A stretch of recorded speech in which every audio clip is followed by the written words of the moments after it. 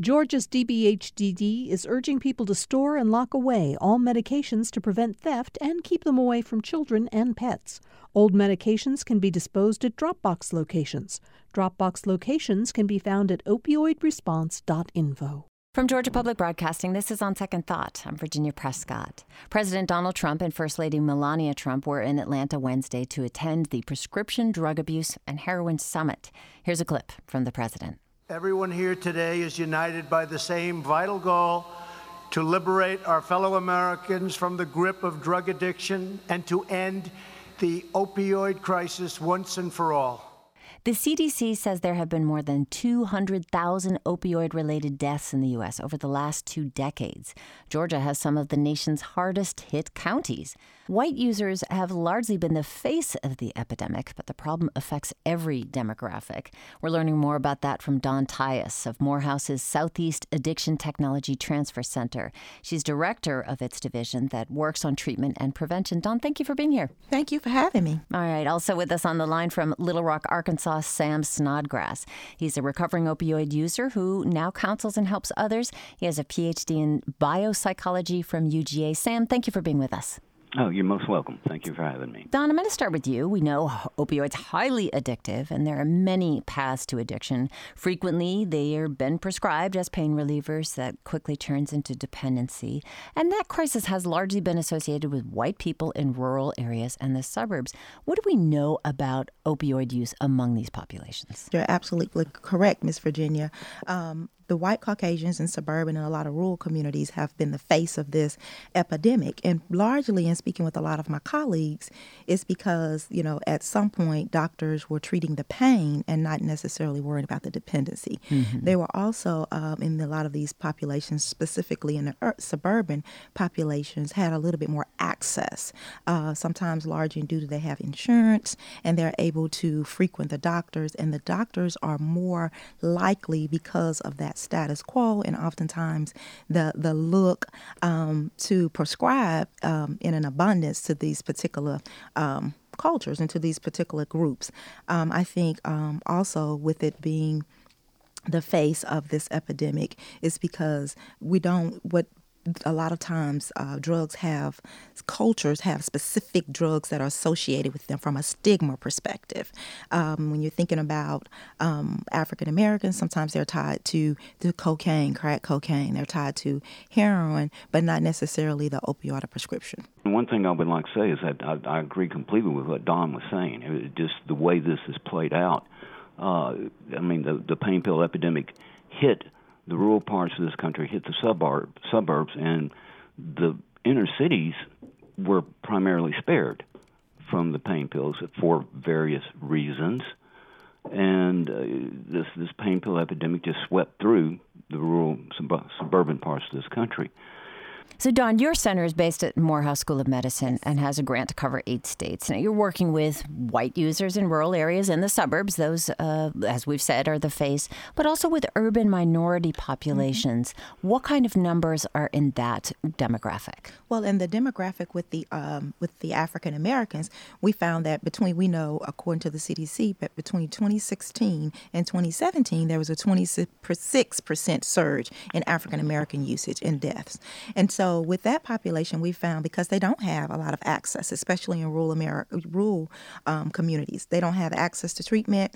I'm a big fan of making sure education and resources are there, but unfortunately, they just don't have it. But what we found that one of the main causes in the deaths of African Americans is because fentanyl has become a part of, without them knowing, a part in getting in cocaine, in heroin, and that's caused a great surge in deaths among African Americans. Yeah, Sam, I'm wondering if you can pick up on that as somebody who is in the treatment field. It's not just doctors prescribing drugs. It's often people who are addicts, and now they have access to fairly cheap street drugs. Mm-hmm. Okay, this is what happened. We had this pain pill explosion, and then OxyContin was one of the main drugs that was used. Mm-hmm. But in 2010, Purdue Pharma changed OxyContin to an abuse deterrent formulation, OPs. The data show that about 80% of the people that were using OxyContin when it was changed to OPs switched to other drugs, primarily heroin. Again, this is primarily the white population at this point. And what happened then was the main drug that they switched to was heroin. And you can see this in the overdose death data. The overdose deaths from heroin started shooting up in 2010. They slammed down made the opioid abuse deterrent. They slammed down on the prescribing of other pain pills. Pain pill mills got shut down. And, I mean, what were people supposed to do? Oh, well, I can't get my pain pills, so I guess I'll stop. If we could stop, we wouldn't have been using pain pills. Mm-hmm. So heroin was there. It had been there, but it hadn't been that much of a problem. If you can get you an Oxy 80, you're not going to go buy heroin. But when they slammed down on pain pills, then people started using heroin. Now, in 2013, between 2013 and 2014, fentanyl started being mixed into the heroin supply. So this is just to basically stretch it further? Is that why? The fentanyl is a lot cheaper to make, and it's far more potent than heroin. Fentanyl is 50 times as potent as pure heroin, which means that one is cheaper and get more bang for your buck. If you're somebody that's trying to import heroin or something across the border, if fentanyl is 30 times as potent, say, as pure heroin, you've got the choice of trying to import 30 kilograms of heroin or 1 kilogram of fentanyl. Mm-hmm. So what are you going to do? So it's really the economics of the black market. It's called the iron law of prohibition. The stronger the law enforcement, the more potent the drugs. There's an economic incentive in a black market to use the most potent form because it's smaller and you get more bang for your buck. And so fentanyl started getting into the white heroin supply. The problem is the white heroin supply became the black heroin supply. And people had been using in inner cities who had been using heroin for years, maybe decades, all of a sudden started dying because the heroin they were using wasn't heroin. It was heroin mixed with this fentanyl. And the problem is that people don't know the dose of fentanyl that they're using. If you know the dose, you can use it relatively safely. But if you're buying it on the street, you have no idea how much fentanyl is mixed into that. And that is largely responsible for the deaths. Am I correct in that it is fentanyl that so many people have? It is definitely fentanyl. We were talking about the CDC data. Deaths involving fentanyl, the largest relative increase, I'm looking at data now, the largest relative increase occurred among blacks, 60.7%. Between 2016 and 2017. Sam, I got to stop you there because it seems to me that we have not heard about this. I mean, is that your perception as well, that we have heard so much about, the opioid addiction in rural America among white people? And when did you say this increase started with African Americans? Started in 2014. Yes. And then in Georgia alone, there was 11.9% increase according to the CDC data among African Americans. And he's correct. That did start in 2014 to 2016.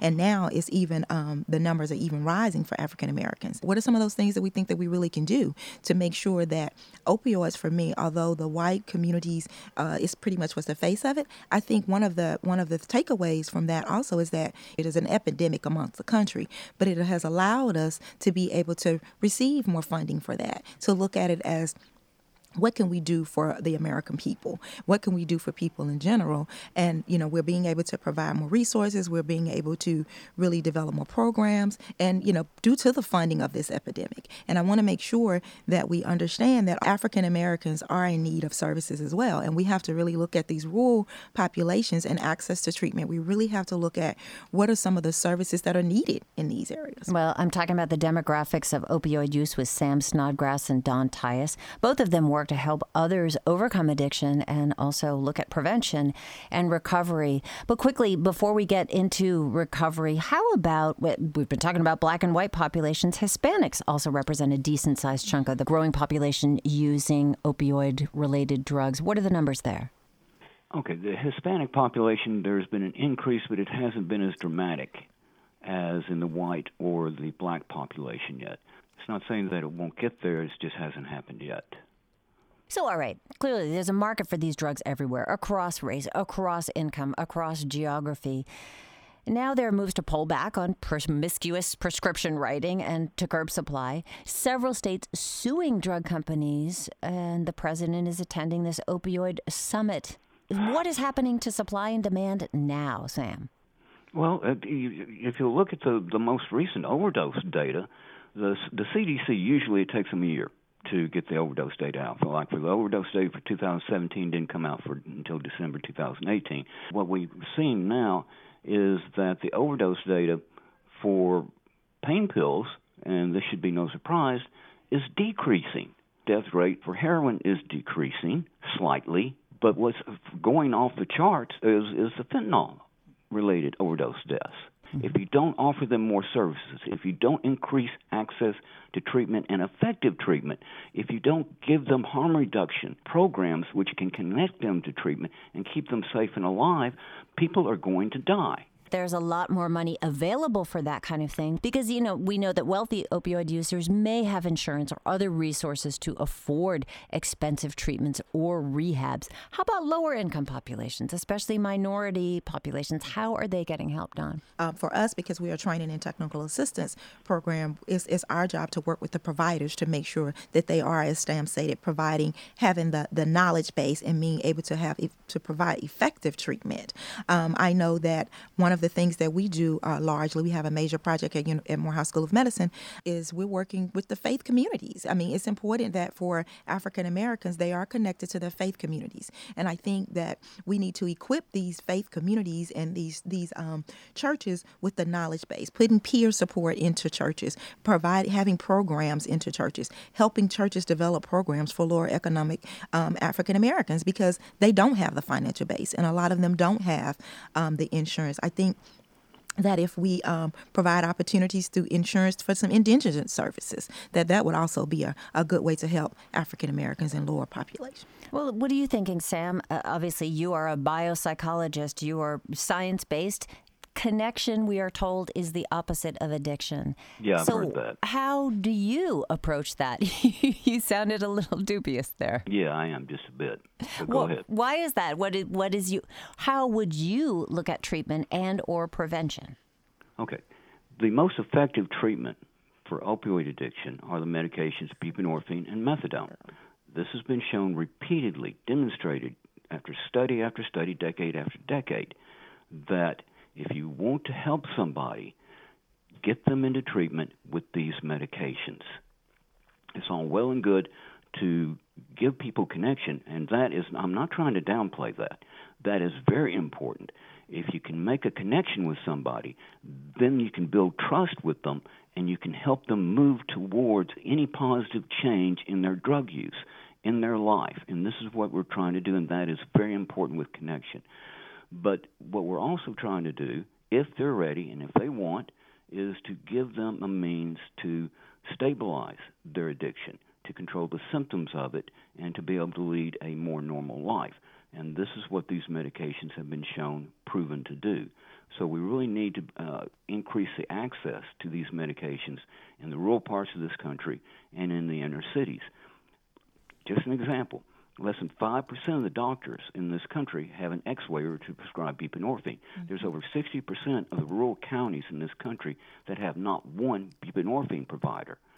There are people dying out there. We have a medication that's been proven to save them, and we don't give them access to this medication to stop this overdose epidemic. Well, it seems to me that the federal government is actually much more focused on and funding drug replacement treatment therapy than other kinds of therapy. There are things that need to also be done. This X waiver keeps physicians, like I said, it doesn't matter how much money you throw at something. Unless people can have access to it, then they can't use it. So yes, it's good that the government is starting to see this and starting to provide more money for it. But we need to get rid of this X waiver. We need to get rid of this training. Do you realize that a doctor that goes through this training, they have to finally gets an X waiver from the DEA, they can only see 30 patients in the first year. Going to just turn to Dawn, who has been studying her Morehouse group, looking at best practices for treatment, also a certified counselor. So what do you think? Treatment and prevention, what are some of the things that work? Well, for us, I know that we found that, I know Sam said that to get away a lot of times from this training, but it is our job to make sure that we provide effective, efficient, evidence-based practices, materials and knowledges and resources to these providers. I totally agree with Sam that there need to be medicated assisted treatment. We know about buprenorphine, and we also have to continue to making sure that we're providing current information to doctors and providers. I also totally agree that we need to make sure that we have recovery ordinances of care. That meaning that we need to have continuous prescriber education, because I do agree that if you throw money at something, that doesn't change the problem, but it does really help us to develop products, to develop trainings, to making sure that we have best practices that are out there, that they're also able to access these. And then just looking at meeting people where they are. As a clinician, I think that is very important. If I'm in a community, it's our job to work with providers to find the best practical and way to meet people where they are to get them the treatment that they need. And we know that now that means, people are showing up in prison, Yes. drying out, detoxing. Basically. Mm-hmm. So there are so many different fronts to this. And I want to thank both of you for spending some time with us today. Okay. Thank you for having me. Thank you. Dawn Tyus, she's with Morehouse School of Medicine's Southeast Addiction Technology Transfer Center, director of its division that works on treatment and prevention. Sam Snodgrass, former opioid user who now counsels others. He's also on the board of a support group called Broken No More. Thank you again, both so much. Thank you. Thank you. We invite your comments, questions, and civil complaints at our Facebook group, GPB Radio On Second Thought. We're on Twitter at OST Talk.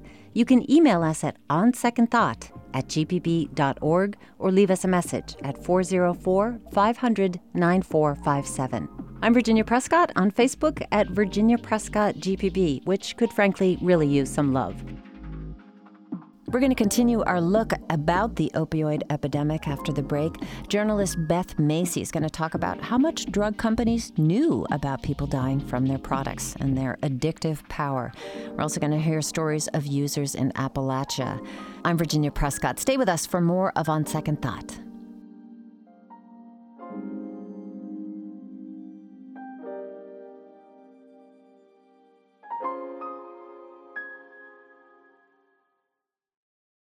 We are back with On Second Thought. I'm Virginia Prescott, continuing our look at the opioid epidemic now here in Georgia and throughout the United States.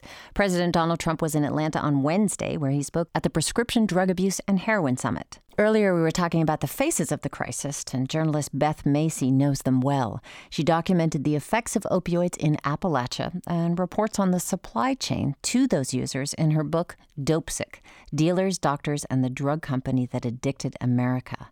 Macy spoke with GPB's Bill Nygut when the book first came out, and he asked her what it means to be dopesick.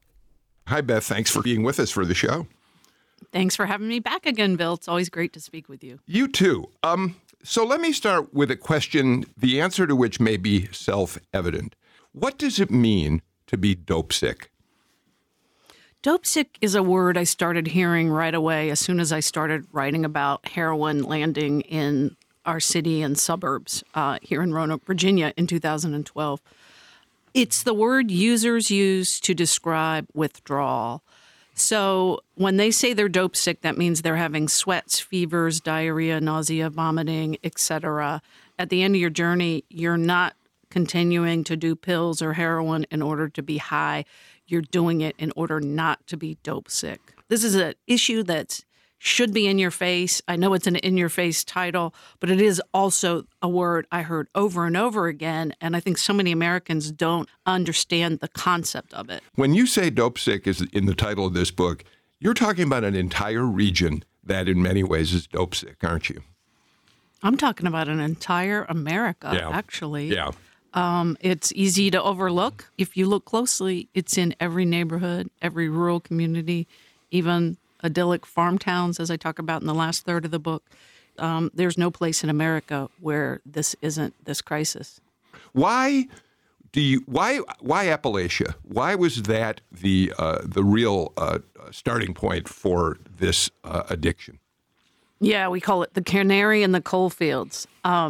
So it wasn't just Appalachia. It was any distressed rural community where there were jobs going away and where there had largely been high number of people with workplace injuries. So coal mining, furniture making, up in Machias, Maine, for instance, logging and fishing. So people who were on prescribed immediate release opioids of a much smaller dosage level than OxyContin Purdue Pharma, when it introduced OxyContin in 1996, it sent its reps all over the country using data that it purchased to see which doctors were already prescribing large numbers of opioids.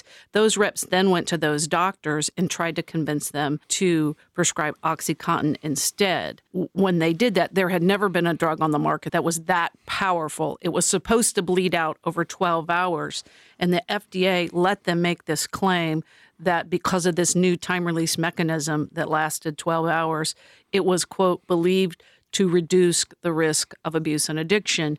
And of course, we know now that it wasn't. We know now that users almost immediately figured out an end run to that time release. And in these rural areas, many of which are in states that still haven't passed the Medicaid expansion, there's still very limited treatment opportunities. And when you look at that, along with the landscape of declining work, rising disability, rising drug crime, it's really been a disaster for rural America. Yeah. One of the things that's remarkable about the book is that you trace the history of OxyContin back to its roots. So let's talk about that, if we may, a little bit. The family OxyContin was basically the brainchild of a pharmaceutical company called Purdue Frederick out of Connecticut. Is that right? Yes. Purdue Pharma, its holding company was Purdue Frederick. Okay. And you tell us that the company itself really was not on the map in any kind of big way, but the family, they began developing OxyContin. Tell us the story about what happened. Well, they had previously introduced something called MS-Contin, which was a morphine-based opioid. And as that patent was set to expire, they introduced OxyContin, which was oxycodone-based. At the same time in America, there was also this notion being pushed that pain was way undertreated. For 100 years, because there had been a morphine epidemic in the late 1800s after the Civil War, for 100 years, for most of the 1900s, doctors only used opioids for severe pain and end-of-life and cancer pain because we knew that it was addicted because of that prior morphine epidemic and centuries of history. Purdue had this timing to introduce this new, stronger than ever opioid drug. They were also able to use this new movement that pain was being undertreated. There was this new thing called pain as a fifth vital sign. Doctors were supposed to let patients rate their pain, and that was supposed to be as important as blood pressure or the other three vital signs. Anybody who's visited somebody in the hospital, you see rate your pain on a scale of 1 to 10 or a smiley face or whatever, which was happening until very recently and probably still is in some hospitals. Things like Press Ganey surveys started happening where patients were considered consumers, and a doctor or a hospital could, if somebody wrote you a bad review because you didn't write them a proper prescription for their pain, they could get a bad review and the reimbursements could be hurt. There became an incentive for wanting to perhaps overprescribe for pain because it became one of those 5 standards for how a doctor or a hospital would be judged by the consumer, by the patient. That's exactly right. Okay, so Oxy comes on the market. It was introduced in the mid-'90s, essentially, right? Yes, 96 it came out. I mean, it was approved in late 95. One of the things that was a first really important moment for OxyContin was that the company claimed that the time-release mechanism within an OxyContin pill was such that you probably could not become addicted to it because you couldn't override the time-released factor and have enough at any one time to become addicted. What was really happening? Right. So they said it was addictive in, quote, less than 1% of all cases. They said that addiction was, quote, exquisitely rare. They hired 5,000 doctors, nurses, pharmacists to go to training sessions in places like Florida and Arizona, and then to go back and become paid speakers. They hired an army of sales reps to go tell this to doctors, especially in these rural distressed areas where people had legitimate pain. You know, and the government let them do that. They also gave out a lot of freebies. So at a time early on in Lee County, which is one of the canary in the coal fields areas that I write about in my book, I found the first cop to ever see OxyContin being diverted on the streets. One of his longtime confidential informants leans into his cruiser. This is like 97 or 98. Yeah. He says, this fella up the street's got this new thing he's selling. It's called OxyContin. And he says it's great. Yeah.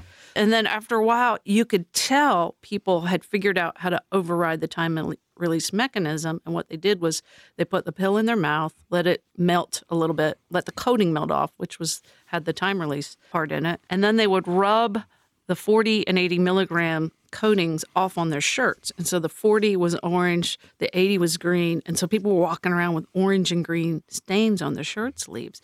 It was so obvious that this drug was being abused right away. And it isn't as if Purdue Pharma didn't recognize early on that this was happening.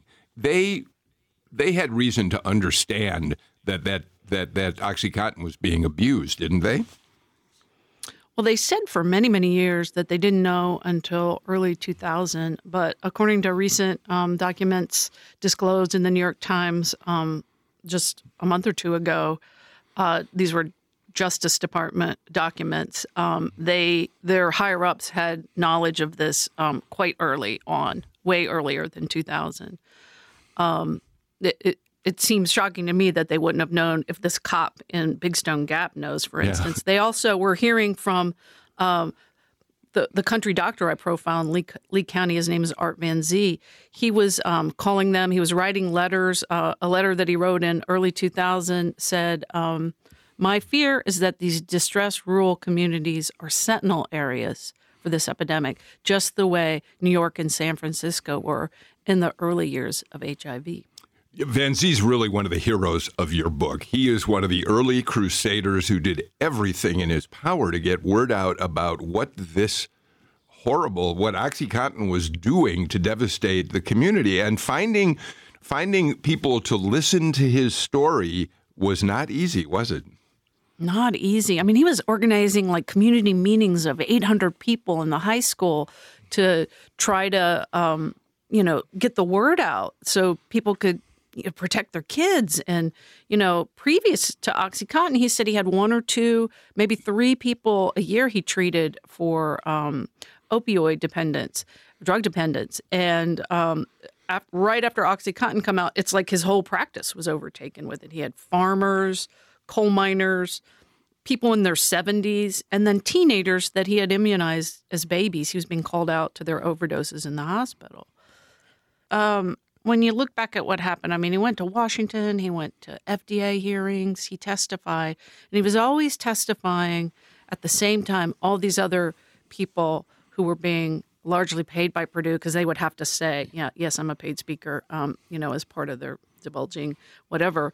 But I was looking at one of the hearings, it was him versus 19 people. Yeah. And that's who, he was the one person's urging caution. And really, his letters were very reasonable. He said, Talwin did this a number of years ago. This was another opioid. They realized it was being abused. They took it off the market and they reformulated it, and then they put it back on the market, reformulated to be abuse resistant. That was really all he was asking them to do in the early days, and they refused. So, there are a lot of people who are complicit. In your book makes it clear how they played their own roles in all of the spread of this addiction. Talk a little bit about the detail, the people who went out on behalf of the company to encourage doctors to prescribe opioids to their patients. I profile a doctor who realized early on that this was wrong. He said all the reps coming in were on the younger side of middle age, very good looking. They bring these delicious free meals and other perks. What they would do was find out what you like. If you were a Cuban cigar aficionado, they would show up with your kind of cigar.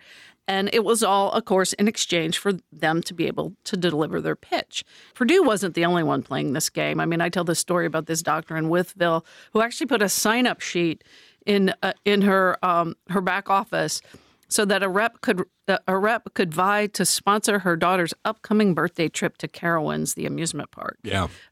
just kind of shocking. And then this doctor that I profile who fought back, by which I mean that he refused to take anything because he knew it was wrong. He said he would go and, get his cold leftovers from home in the company fridge and eat quietly. And his colleagues would say, well, we have to let them bring us lunch because the staff would be so upset if we took their free lunches away. OxyContin and eventually heroin became such a tragic crisis across the country. Now, so the doctors had reason because they were being courted by the salespeople. And then there were great bonuses and incentives for the salespeople themselves. And again, as you point out, it's not just in the selling of OxyContin. It's a fairly common practice across the pharmaceutical industry. But it certainly happened with OxyContin, didn't it? Yeah, reps. They earned more bonus money according to the most milligrams they talked a doctor into prescribing. So if you got a doctor to write more 80 milligram than 40, your bonus would be even larger. Yeah. During those early years. So one rep told me you could make as much as $100,000 a quarter in bonus alone. So here's let's talk about what does OxyContin in a 40 or 80 milligram dose do to an individual? People were being murdered as they were making their night deposits for the grocery store. Yeah. There was a grocery store manager murdered so somebody could get the money to buy more illicit OxyContin. A 75-year-old coal miner and farmer murdered in a drug deal gone bad. Not what you would think of. They started seeing prostitution in rural Lee County, which they had never seen before. People were driving to Mexico because, to their credit, Purdue did take the 160 milligram pill, which had initially been on the market. They took that off the market, but people were then driving to Mexico to get it. 23-hour trip and bring them back. Just behavior that they had never seen before. Also complicit to an extent in this early on were the insurance companies, you point out to us, because the insurance companies were more willing to cover OxyContin because they thought it was cheaper and a quicker fix than other kinds of pain control that they might have to pay for, right? Right, cheaper than physical therapy, which can go on for months, and OT and meditation and massage therapy. This is a time of managed care, and and you also have to look at kind of Medicaid, all the fraud that went into Medicaid. A lot of people were Lee County. So many of the jobs had gone away. So many of the middle-aged, working-age men were unemployed, and people started realizing if they could take their Medicaid card, convince their doctor that they had all this pain, and some probably did, but they could get these pills for $1 or $2 using their Medicaid card, and then they could sell them on the black market and make thousands of dollars. Yeah. And one woman does it because that's the only way she can get her blood pressure medication and the other stuff she needs. And then she gives half to her neighbor who is addicted already. That happened times 1,000 out there.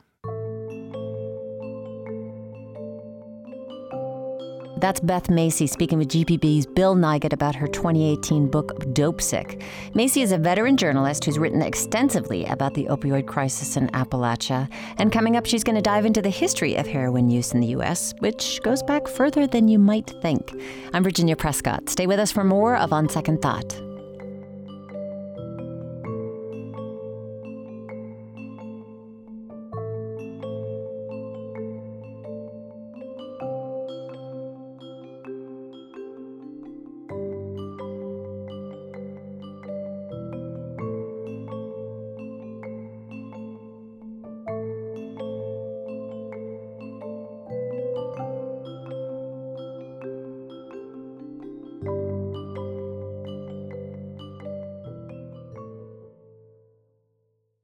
From Georgia Public Broadcasting, this is On Second Thought. I'm Virginia Prescott, and we're examining the opioid crisis today in Georgia and the rest of the country in light of the Prescription Drug Abuse and Heroin Summit in Atlanta this week.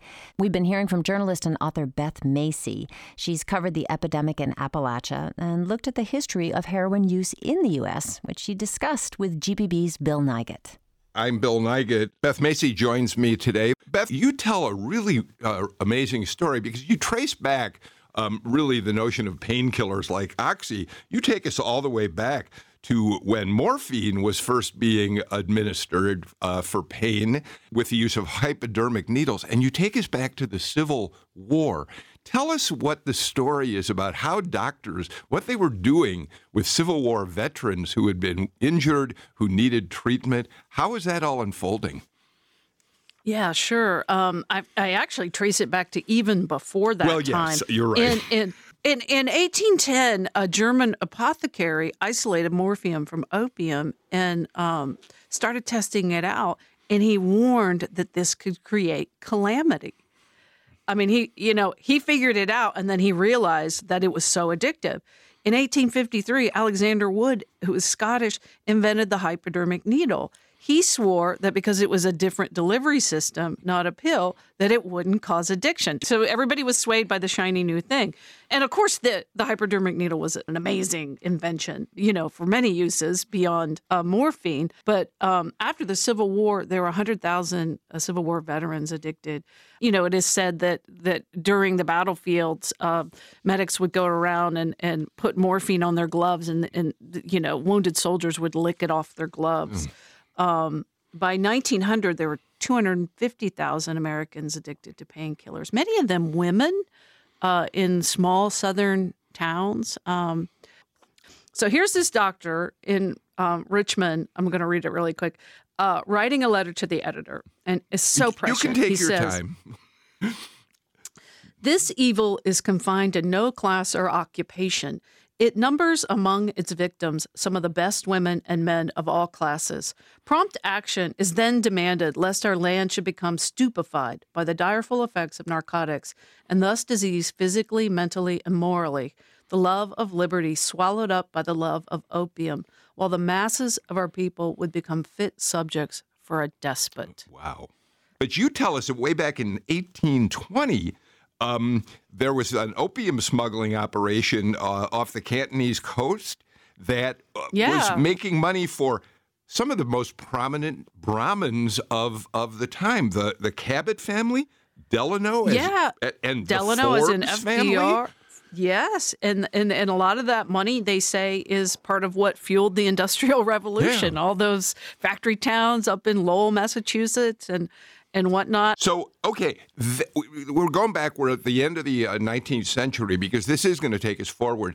And now suddenly we start hearing more and more about heroin. It was first a cough suppressant and was heralded as being a wonderful way to deal with some fairly simple medical problems. And that in itself is astonishing. Yeah, it was invented by Bayer Aspirin Company or Bayer Company in 1898. It was sort of the people working in the labs were sort of vying, was heroin going to be their new drug or was aspirin? And so it comes out in 1898 and it's as a little pill form. I've got a picture of the heroin bottle. And it was trumpeted also, another, we're going to put it in another form. And now we're going to say it's not only a cure for coughs and bronchitis. This is before antibiotics were widely used, and so it was helpful in that respect, but it was also used as like baby soothing tonics and just crazy things. It was like a cure all. And then in the early 1900s, finally doctors start hearing this Richmond doctor who I just read you from, but they start going, oh yeah, this is a problem. And then eventually heroin becomes outlawed in 1924, all sort of setting the stage for the war on drugs later. One of the first stories you tell us is about Jesse Bostridge's mother. How old was Jesse when he died? I believe he was 19. Yeah. And Ronnie Jones was the dealer who gave him, if I got that story right, or is that separate?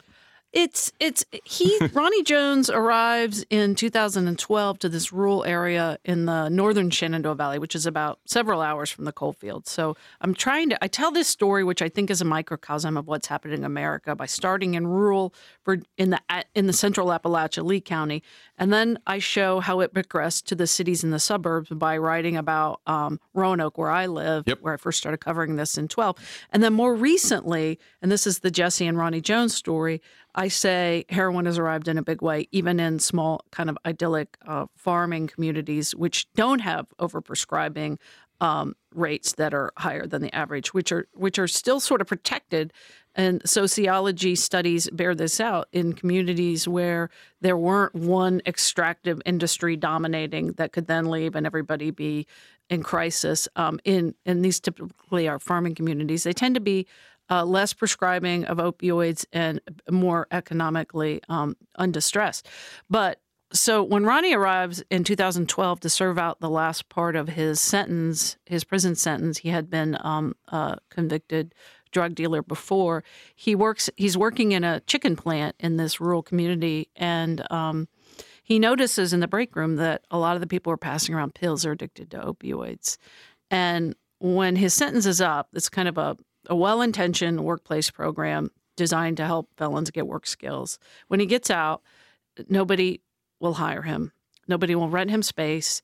And so he remembers in the workroom, somebody said, if you want to start dealing again, you should bring in heroin, because all these people in the workroom are addicted to opioids.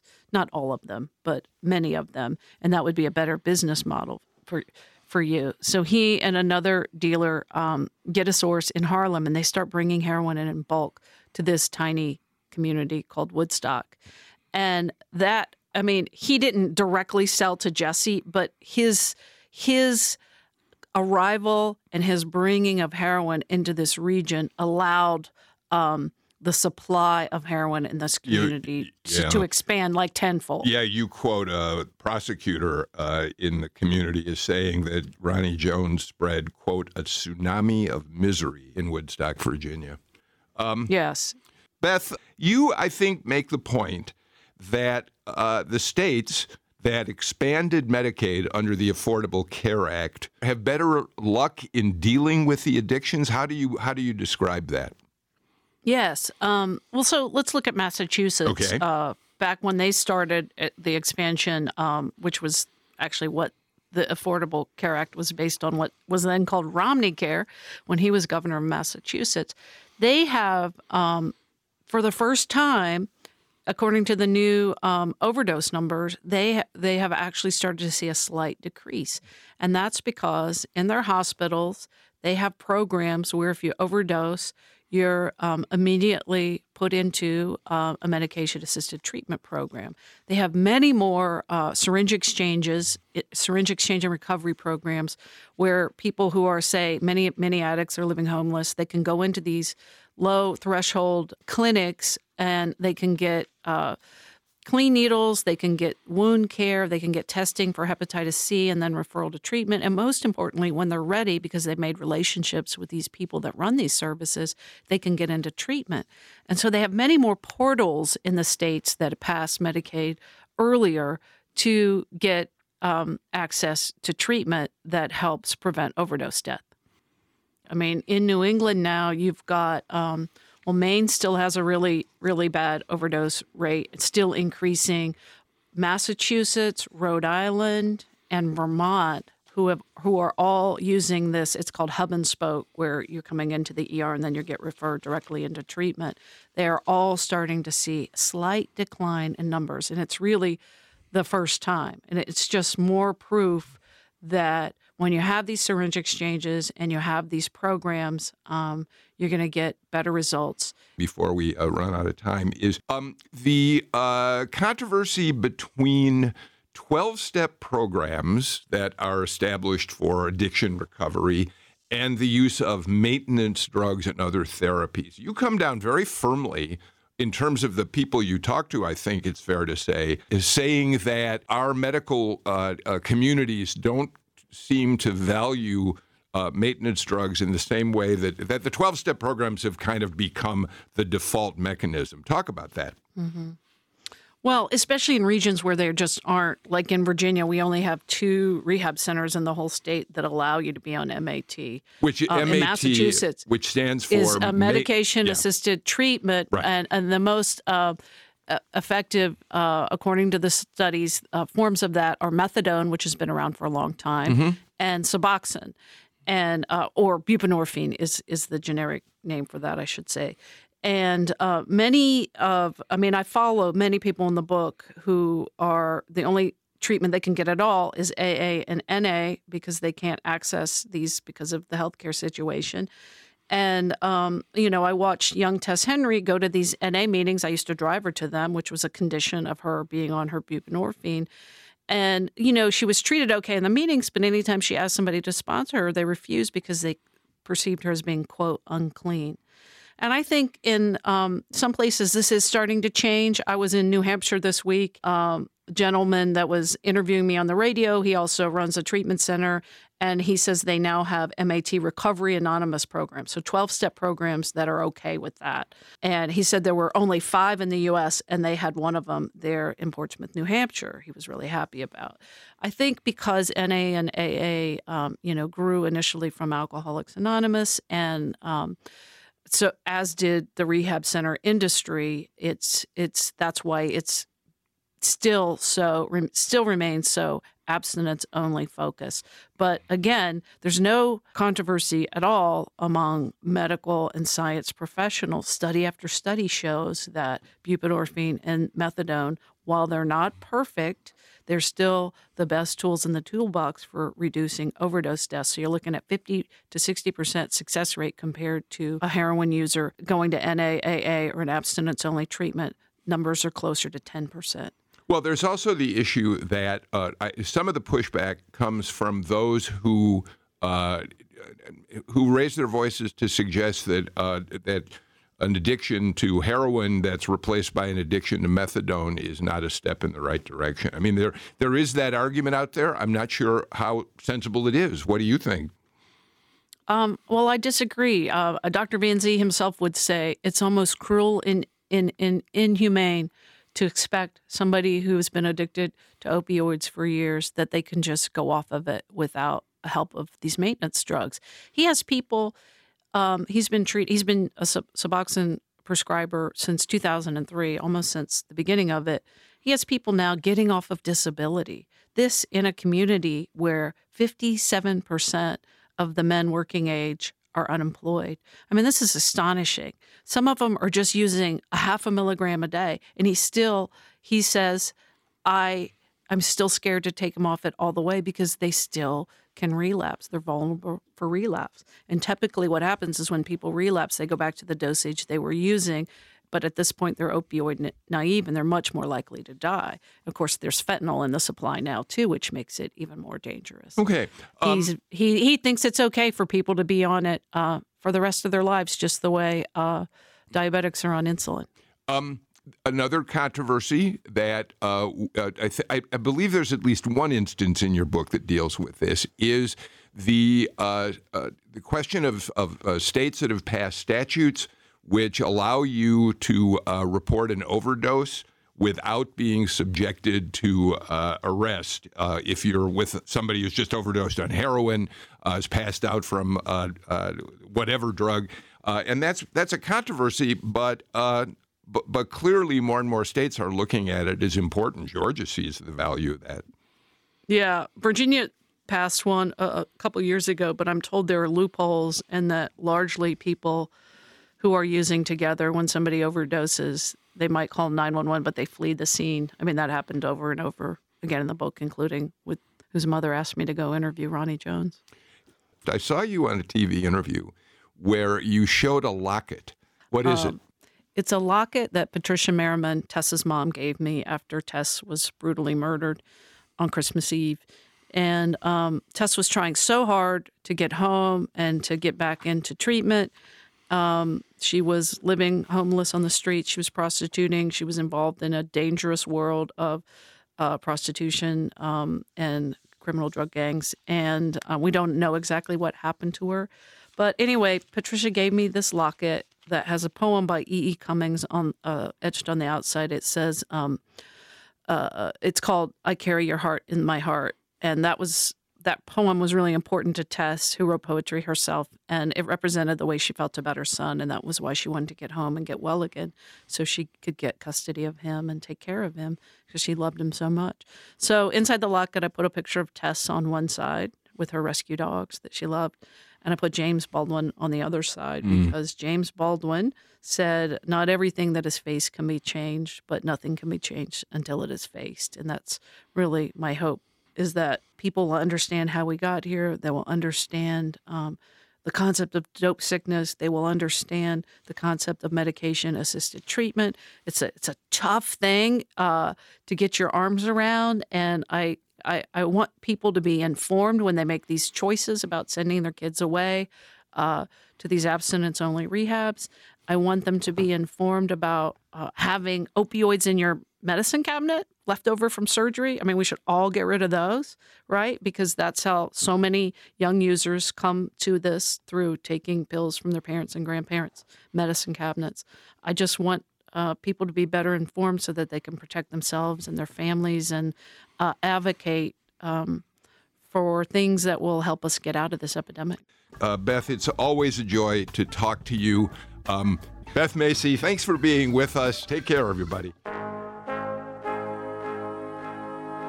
That is journalist and author Beth Macy speaking about her book, Dope Sick, with GPB's Bill Nygut. On Second Thought today has been focused entirely on the opioid crisis, so if you missed part of the show, you can be sure to check it out later at gbbnews.org. On Second Thought is produced by Amelia Brock, Leighton Rowell, and LaRaven Taylor. Jesse Neiswanger is our engineer. Don Smith is our Dean of Grammar. Amy Kiley is senior producer. Sarah Shariari is our managing editor for news at GPB. You can join the conversation about anything you hear on the show on our Facebook group, GPB Radio's On Second Thought. We're also on Twitter at OST Talk. You can email us at onsecondthought@gbb.org or leave us a message at 404-500-9457. I'm Virginia Prescott, inviting you back for more of On Second Thought tomorrow at 9.